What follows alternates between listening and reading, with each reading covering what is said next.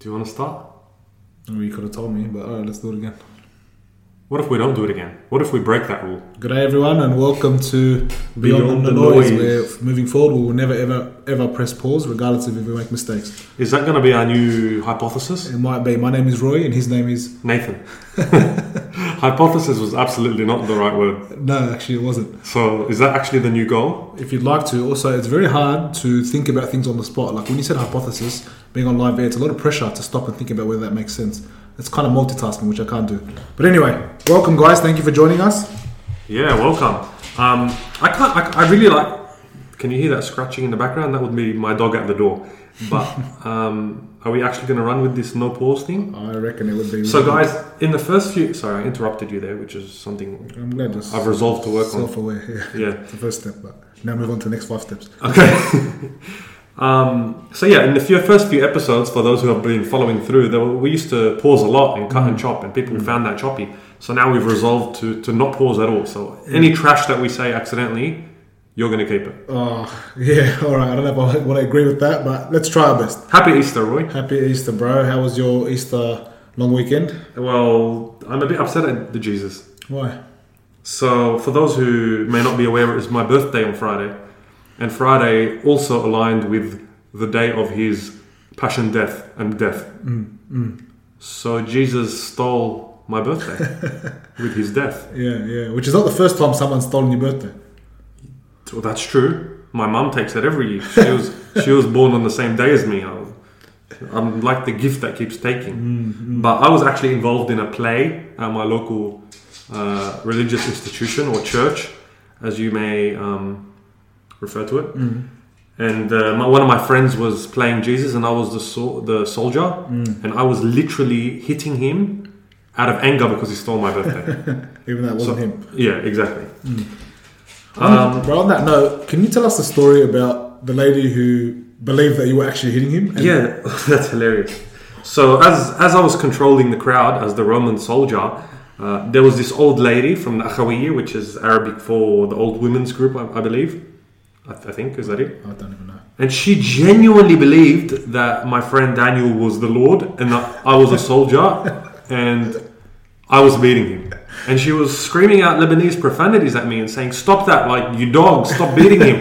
And like, she wasn't acting, like I could see the pain and the hurt in her eyes, like as if I was literally crucifying her Lord. Yeah. And it was really funny for me, and I just had to whisper in my ear, I'm like, this is literally an act. I swear to you, we're joking. I'm not a Roman soldier. He's not Jesus. Yeah, and I'm not hitting him. We're in punch bowl.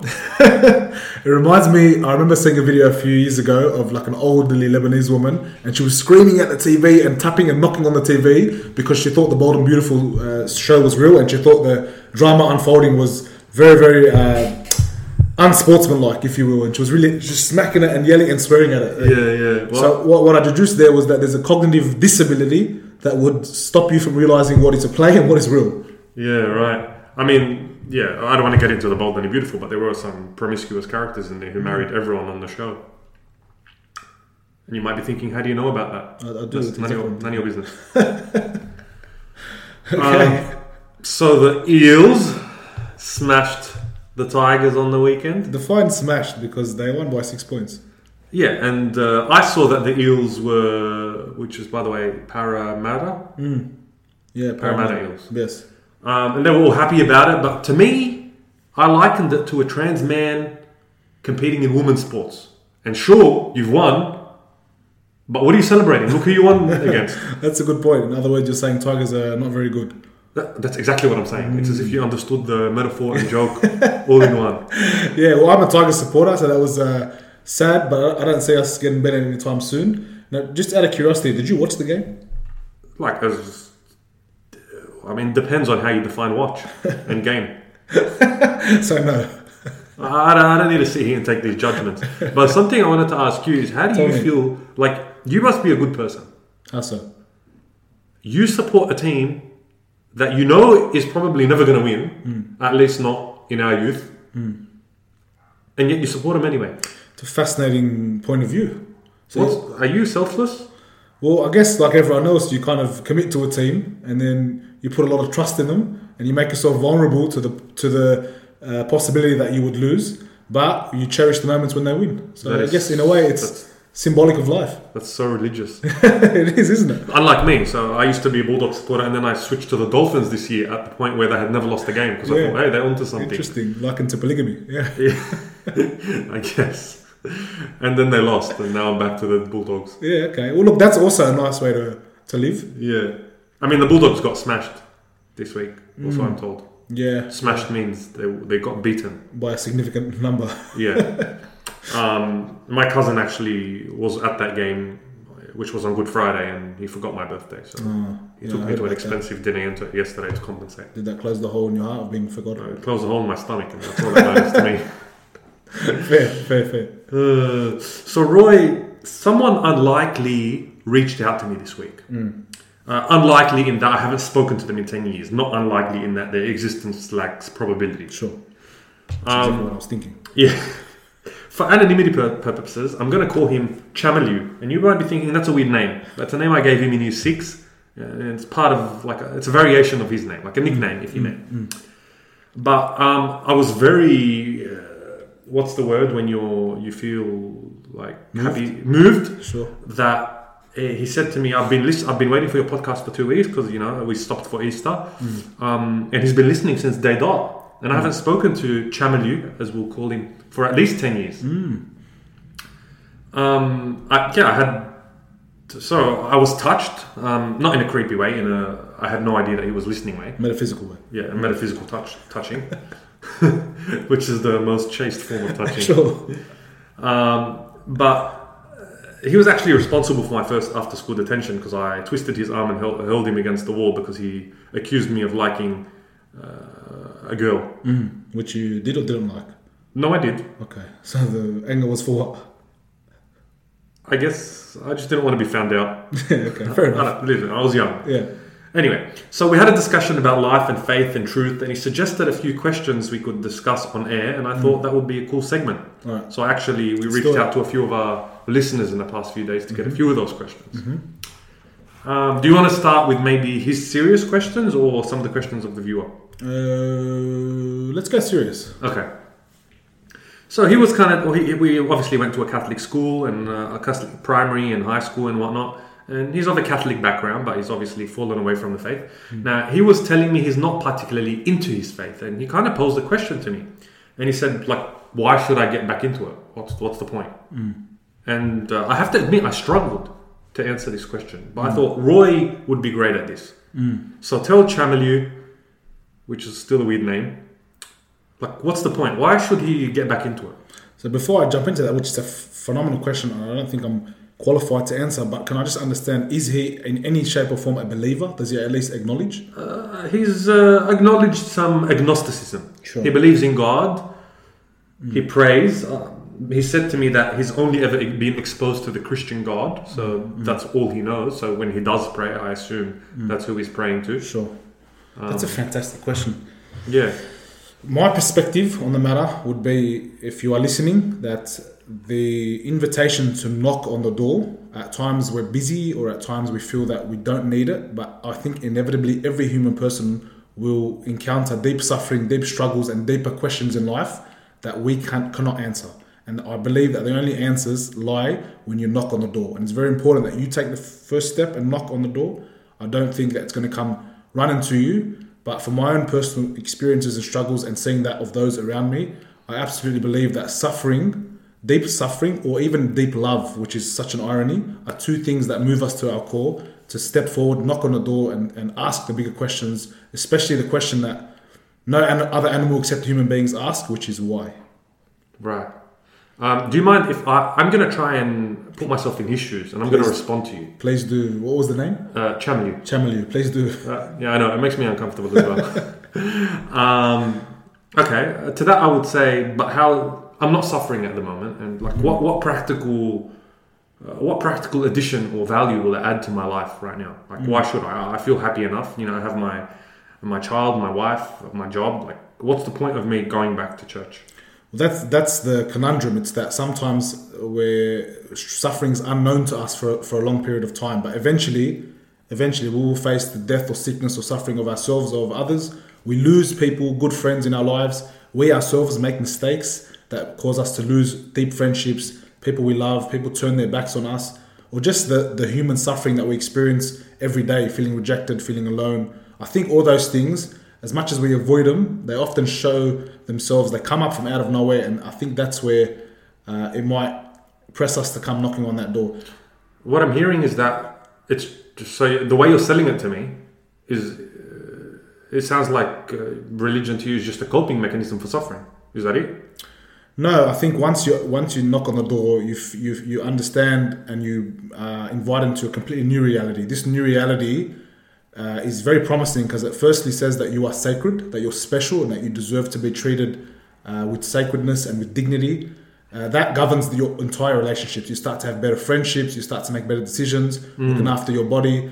Everything that the psychological world tells you to do for yourself, that I believe is unlocked fully when you first discover that you're someone in the light of someone else. So you're someone in the light of God. That's how we kind of, when we look at ourselves in the light of God, we see that everything changes in our lives. So it's more than just a coping mechanism. It actually invites us into living a taste of the glorified life that we believe we have in the future.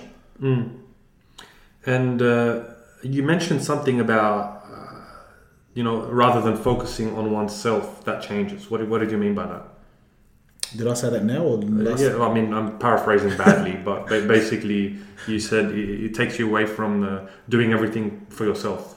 Yeah. So my own experiences have shown me how much every human has an attachment to themselves, to their own, naturally their own well-being, but there's a fine line between your own well-being and your own ego. I think that's very disguised very well. I think religion and discovering God, or even just taking a step into the church, pulls you completely out of yourself. You start to find you care for others, you hang around others, you have compassion for others. You start to do little things like going across the road and giving an old elderly lady a bottle of juice. And that means which you did recently. Yeah, she thought it was tomato paste. Not to ruin your humility. She generally thought it was tomato paste. So. Okay. I mean, they don't have to know what your gift is, just that exists. Yeah. Well, I mean, that was just an example I want to share, that there are... Yeah. You move people through that. Something, obviously, I think in the world, it also people lack a lot of fulfillment. And maybe that's a lack of purpose or mission. To me, personally, apart from the suffering and the meaning to suffering part, I like the mission that comes with our belief system, the mission to uphold true values in the name of God, but more importantly, in the name of love. For example, the stuff we've been discussing in the past weeks, protecting children, raising our kids in a way where they will be happy and joyous and the most healthy emotionally, physically, psychologically, and living in a way that promotes the best for those around us, even though it may not seem like that on the surface. That's, to me, the beauty of our faith. The truth of the human condition that leads to the best possible outcome for us, irrespective of how difficult it may be. Yeah, it's liberating. Yeah. And that answers the question as in terms of like why everything, or at least brings comfort and joy. Job experienced this in the Bible. I'm not meant to make this biblical, but he experienced a deep sense of suffering, and he found that God was walking with him throughout the entire time. So. Yeah. So what do you think about this, Roy? So what I said to Chamalu is, I'm not here to convince you to come back to church, because ultimately I can't do that. That has to come from inside of him, or from outside of him, in that, the Spirit or God. But it has to be kind of a conversion of love. And we'll talk about this a bit later, but kind of, you have to find a way to get to know who Jesus is, to understand why you even want to follow him. And there is a method that I've been doing that lately. I think you know what I'm thinking, but I'm going to delay that till after question time. Is that, are you saying that now, or? Well, let's go through the rest of the questions and then we'll circle back. If I could just add one more point though to your friend and his conversion story. So, funnily enough, on the story of Job, my lecturer was going through the whole thing a few weeks ago, and I don't know if many people know this, but in the story of Job, he has 3 friends, and these 3 friends spend the whole story trying to convince him that he might have deserved the punishment from God, or that he's looking at it wrong. Basically, they did everything except console him, right? Yeah. And at the end of the story, again, I don't know if anyone's read it this far, but God actually comes and says, you three, you mates have disappointed me. You didn't do what I wanted. And I put my hand up and I said to the lecturer, I find that that's been my experience, that so many people are so focused on converting me or others, but it's for them, it's a numbers game. What about me as a person? Like, when we want to convert others, we need to get to know them and build a friendship with them first, and that leads them to God. But just to say you go to God as if I'm a tool, or the person that you want to convert is a tool, that lacks personality. Yeah, absolutely. Right? It's interesting you mentioned that. So, on a personal note about Chamalu, whilst he might claim to be fallen away from the faith, my oldest memory of his aura, of his the type of person he is, was actually that he was perhaps the kindest person I remember from my childhood. Nice. And he was a bit emotional and erratic at times, but that's fine, aren't we all? Yeah. I'm emotional and erratic, but I just remember he was always kind and he would always reach out to people. And even in high school, where he got some Asian friends that were probably connected to him more than I did, I would pressure him to include me. And he might struggle at first, but he always ended up in year 6. He didn't want to invite me to Seagull World, and I ended up forcing him to. But he was I remember his aura was that of kindness, and to me he was the Christ that I met when I was young. That's beautiful, bro. So I met Christ in him. Yeah. Despite the whole Seagull World saga. That's beautiful, bro. Yeah. So other questions that our viewers had. Let me look at my question list. So Michael from Enfield wanted to know why normal restaurants have a vegetarian option, but vegetarian restaurants don't offer a meat option. And are they racist because of this? Michael? Is that Michael? Yeah. That's a very funny question, Michael. What are your thoughts on... I think that normal restaurants would have vegetarian options to cater for everyone. And vegetarian restaurants are less restaurants, more ideological echo chambers. Okay.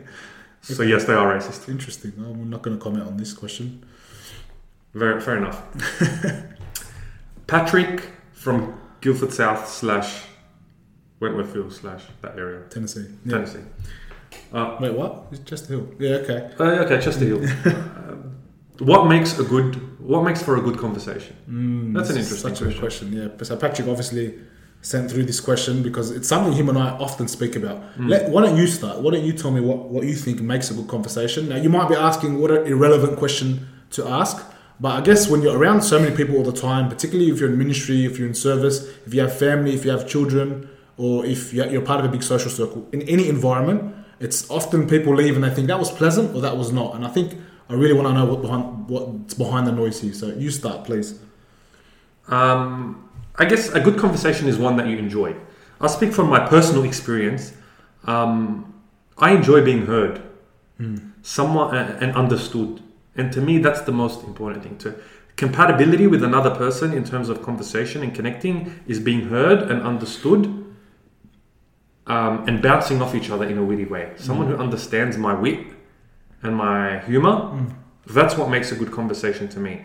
And also someone who I know is understanding the ideas that I'm trying to get across, because that means they can reciprocate. And it's only through that deeper level of understanding particular concepts that I feel that they have value to offer to the conversation, and it validates or edifies, as a friend of ours likes to say, the entire social institution. Interesting. Are you going to ask me what I think? Or? Oh, I was looking at you. So... It was given. No, absolutely. So, all right, I think I agree. I think that the openness to wanting to get to know the person in front of you is I think that kind of attitude is what would trigger you to then ask questions about the person. I think when you can feel when someone doesn't have interest in you, or when you feel that someone is not too interested in how your work life is. It's often one-sided. Work life is the worst example, but how your family life, how your personal, what are you doing, all these kind of stuff. But you really know when someone really cares about what you're doing in your life. To me, I'm trying very hard to be a person who is genuinely interested in every person I meet. That's challenging sometimes, especially when you think, this person doesn't really care about me, or this person doesn't have much to offer. I guess that's the mark of someone who's a really good person, is that they're able to just see goodness and kindness and value in every person. But yeah, I think that's what makes a good conversation: the ability to listen, the openness to want to learn about the person as well. Often, and humour is a bonus, I think. Oh, absolutely. Sometimes we have really, really moving conversations, and a priest named Father Henry Newen, he once said that when someone contacted him to interview him in some kind of calendar in New York Times or something, Father Henry Newen himself noticed that he became very close friends with the journalist because he said what he is convinced what brought them together is that they both used their time to share their vulnerabilities. Wow. So he believes sharing a vulnerability, a weakness, a struggle, not in a reckless way, but in a way where you slowly invite the person to see not just your good side, but your bad side. That's my opinion on the matter. Yeah, amazing. I don't have anything to add to that. 2 more quick questions. Gab from the Hills District. Why is Nathan still single? What's your answer to that one? I ask myself every day, but in short, I require a high level of connection and engagement, and I'm just looking for the right person who moves my soul. Interesting. I like to be moved. Yeah. Both physically and spiritually and mentally and all the illies. And one more quick question. This was from Chamalu as well. If I don't go to confession, why does my one lifetime of sin result in an eternity of hellfire? Good question. Why don't you have a crack at this? Well, I guess first, let's define hell. By the way. Yeah. Let's define hell. What does hell mean? What does it mean to you? No, you tell me. Well, I understand the Catholic perspective is that it's the absence, it's the eternal absence of God. Right. And His friendship. And how would we say someone goes to hell? We believe that it's our free choice to turn our back on God and His friendship and His love. Yeah. So basically, when you choose against love and against God, you're rejecting Him, and hell is the absence of God. So it's naturally where you're going to end up. By the way, we're not condemning anyone. It's just, no, not at all, Shaman. Now, why does the one lifetime of sin result in an eternity of hell? It's a big question, isn't it? Yeah. And I'm not sure it's one we're going to have the time to fully unravel today. But it's important to note that the answer is actually different for many people. And in saying that, what I mean is that based on how you will be judged based on how much you know and each individual situation. For example, someone who grew up in another religion or in a desert island that wasn't exposed to the truth of our faith, they're not going to be judged as hard. So if they don't know that they're rejecting Christ, Christ isn't going to be judging them for doing exactly that. Absolutely. So yeah, now someone who grew up in the faith will be judged a lot harsher because they know the truth. And to sin, because what a sin is going against truth. A sin is an act against truth. It's missing the mark. An act or intention. Yeah. Yeah. And if they know and they're fully responsible and accountable for that, then it's natural that they've chosen, to go against God, and that's where they'll end up. So my university lecture explained something that I hadn't really thought about too much before, a different university lecture, and that was that it's usually, and how we understand it, it's an extension of our decision.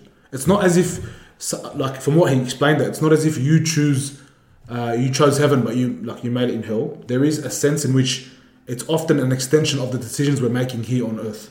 Okay, that. Obviously, this is very vague, and we're talking about something beyond us. But from what the Catholic lens sees, is that you are free to make a decision to enter into friendship with God or to turn your back on Him. And obviously, who on earth is there to judge the individual person's own life? But we're just talking, I guess, from the Catholic perspective that you have this free choice, and quite often, it's not so much that you're going to be charged for a sin you caused in the past. I'm under the belief that often you will encounter God and you have this free choice. You have had the choice up your whole life, and it's often the decision would be an extension of the decisions you made in your life. Does that make sense? Yeah, it does. Cool. Okay, let's move on. This has taken longer than I anticipated, so but that's alright. I feel we got 5 minutes, but I feel sorry. Can we add one more thing to that question? Yeah, because I feel if you're listening to Nathan's old friend, I would invite you to perhaps change your perspective and not look so much to see where it is that you'll be punished. I wouldn't say that's not the primary Catholic perspective. I would invite you to look more about the goodness of life and rediscovering your own sacredness as a person. I wouldn't dwell too much on that. These are things that you learn to understand and uncover once you have, I guess, your feet in the door Yeah. Okay, so I'm asking you to be encouraged not by fear but by love. Yeah, because that leads into the reason for the season, right? Easter is not about misery and death. The message of Easter is a message of hope, and it's about we're not pausing, so I'm just going to keep going with it. It's a message of hope about beating death. I've totally forgot my words now. Yeah. But it's victory against death. And the message of Easter is, despite your brokenness and despite your sin and despite your transgressions, if you want to come back to God, He will always welcome you in open arms, and He's opened His kingdom for you, and He'll always accept you back, no matter what you've done. I'm glad you brought up the Easter thing. It would have been an injustice had we not spoken a little bit about Easter, about this new life that we dwell in. Obviously, it's happened once and for all, but it means a lot to us, the death and resurrection of Jesus Christ. It's a theme. I've read once that resurrection or new life is a theme. We look around us, plants die and they grow. There's bushfires that die and then new life springs up, and there's more animals and more greenery and all this kind of stuff. Yeah. Resurrection is a theme of life. I believe that. And of course, it's very comforting, and it brings us a lot of hope and joy to know that we have a God who is preparing a seat for us in His kingdom that surpasses all our understanding, and it helps us make sense of the darkness and the despair that we experience in our own lives. But like you said, it's not the end of the road. No, and it's not all about the next life. Even in this life, the message of Easter prevails that from the greatest suffering always comes the greatest glory. It's why when we see pictures of Jesus after He had risen, He still has the stigmata on His hands. It's to show that from His greatest suffering came His greatest glory. And the reason, Jesus, like we've said in the past, Jesus didn't have to die. A single drop of His blood would have been enough, or no drops of His blood would have been enough. The reason He died in the way that He did, so alone and so rejected and so violently and with such great suffering, is to show us that, if you've ever felt lonely, if you've ever felt betrayed, if you've ever felt in pain emotionally or physically or psychologically, He went through it first. He felt rejected by His Father first. He was rejected by His friends first. That's the message of the cross. Whatever you're experiencing, great glory will follow. He literally said that in the gospel. He said something like, "Did you not know that the Son of Man had to enter into His passion and thus receive His glory?" Or something. I'm paraphrasing, but it was so clear that this was the invitation. This is much, much easier to say than to live, of course. But man, imagine being able to encounter every situation, especially your struggles or your sufferings, and think, what is God teaching from here? What new life can I bring from this? Yeah. So let's finish up with a bit of a thing I wanted to mention. So Roy, it's been made beknownst to me. Yes, you're laughing because beknownst is my word of the month. Yes. Well, our word of the month. I've heard you say it as well. Yes. Well, I've been saying unbeknownst, but sure. Oh, well, beknownst, unbeknownst. Yeah. We've been both watching The Chosen. Ah. What is The Chosen, you ask? Yeah. It's a TV show on Netflix, the first season, and then 2 other seasons on the Chosen app, about the life of Christ. And I've recognized and I've made it clear to you that He's actually my Jesus of choice. My favorite Jesus. Your subscribed Jesus. Exactly. And, I like Him much more than the, Passion of the Christ Jesus. I found Him a bit depressing and sad, Oh, I'm dying. Oh, God. No, I'm kidding. But it's how I got to know Christ. And that's what I wanted to suggest to channel you. Watch The Chosen. You will learn who Jesus truly is, because you see that kind, loving person who is always forgiving and who renews you. And also He's just funny and witty. Yeah, like I me. love that part. In a way, I might be like Jesus. Of course you'd say that. Yeah, but it made me feel things again. And I haven't felt things in a while. I'm glad, bro. Yeah, and I guess just to finish, I wanted to reflect on, I think sometimes Catholics, they neglect feelings. We say, love isn't about feelings. And whilst that's true, we can't discount the importance of feelings, because feelings allow us to be immersed in something or someone that we love. Because and I think that's where the Catholic Church and say Hillsong or Protestant churches differ, and we can learn from them. Because the Catholic Church is all about the essence and the sacraments, and obviously that's more important. But they're on the other end of the spectrum. They're all about feelings and music and emotions. And I think there has to be a middle ground where we can learn from them, and obviously they can learn from us in that they, can take on the actual body and blood of Christ. Yeah.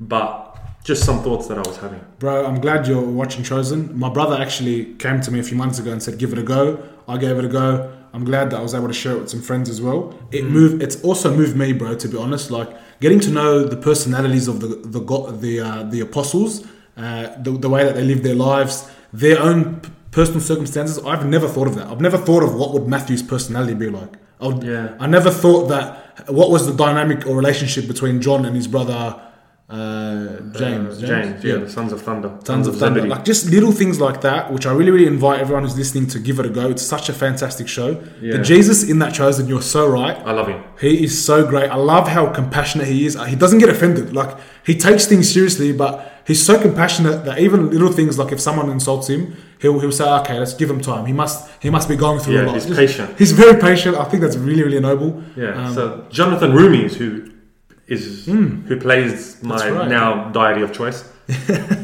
But something else that I just want to give away as a take-home message to everyone listening is that he often catered for the disciples when it came to the small things. Like if they needed to do something small, like, ask for someone's hand in marriage on the way to their next mission, he would account for that. It's kind of like that thing that I think I mentioned it to you ages ago. In 1962 once, someone left out a small hyphen and it cost the government like $18 million. Really? Yeah, it was... apparently that hyphen was they were feeding instructions into a computer for this spaceship that was going to Venus, and the hyphen ruined everything and it just went off track and it got destroyed. Jeez, that's funny.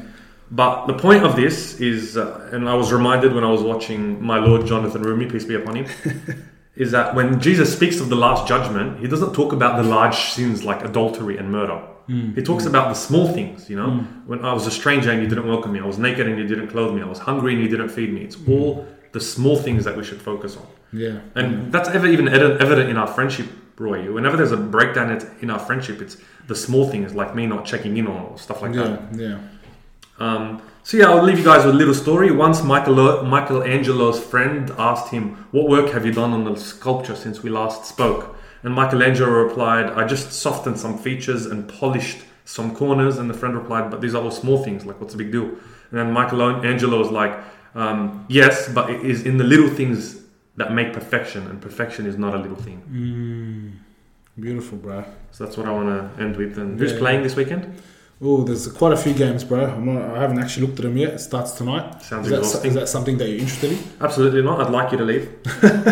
No, I'm kidding. Maybe we can get burgers I don't know. We'll discuss this later. Everyone doesn't have to hear about our life. Absolutely.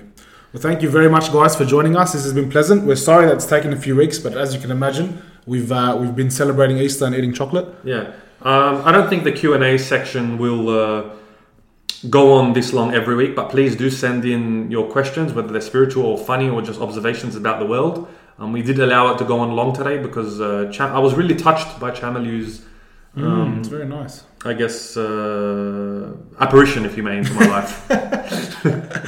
Guys, please give Chosen a go. You will absolutely love it. You will be messaging us saying thank you, thank you, thank you. It'll rekindle your love for the Gospels and your love for the Jesus, the personal Jesus in your life. Yeah, and don't forget to look beyond the noise.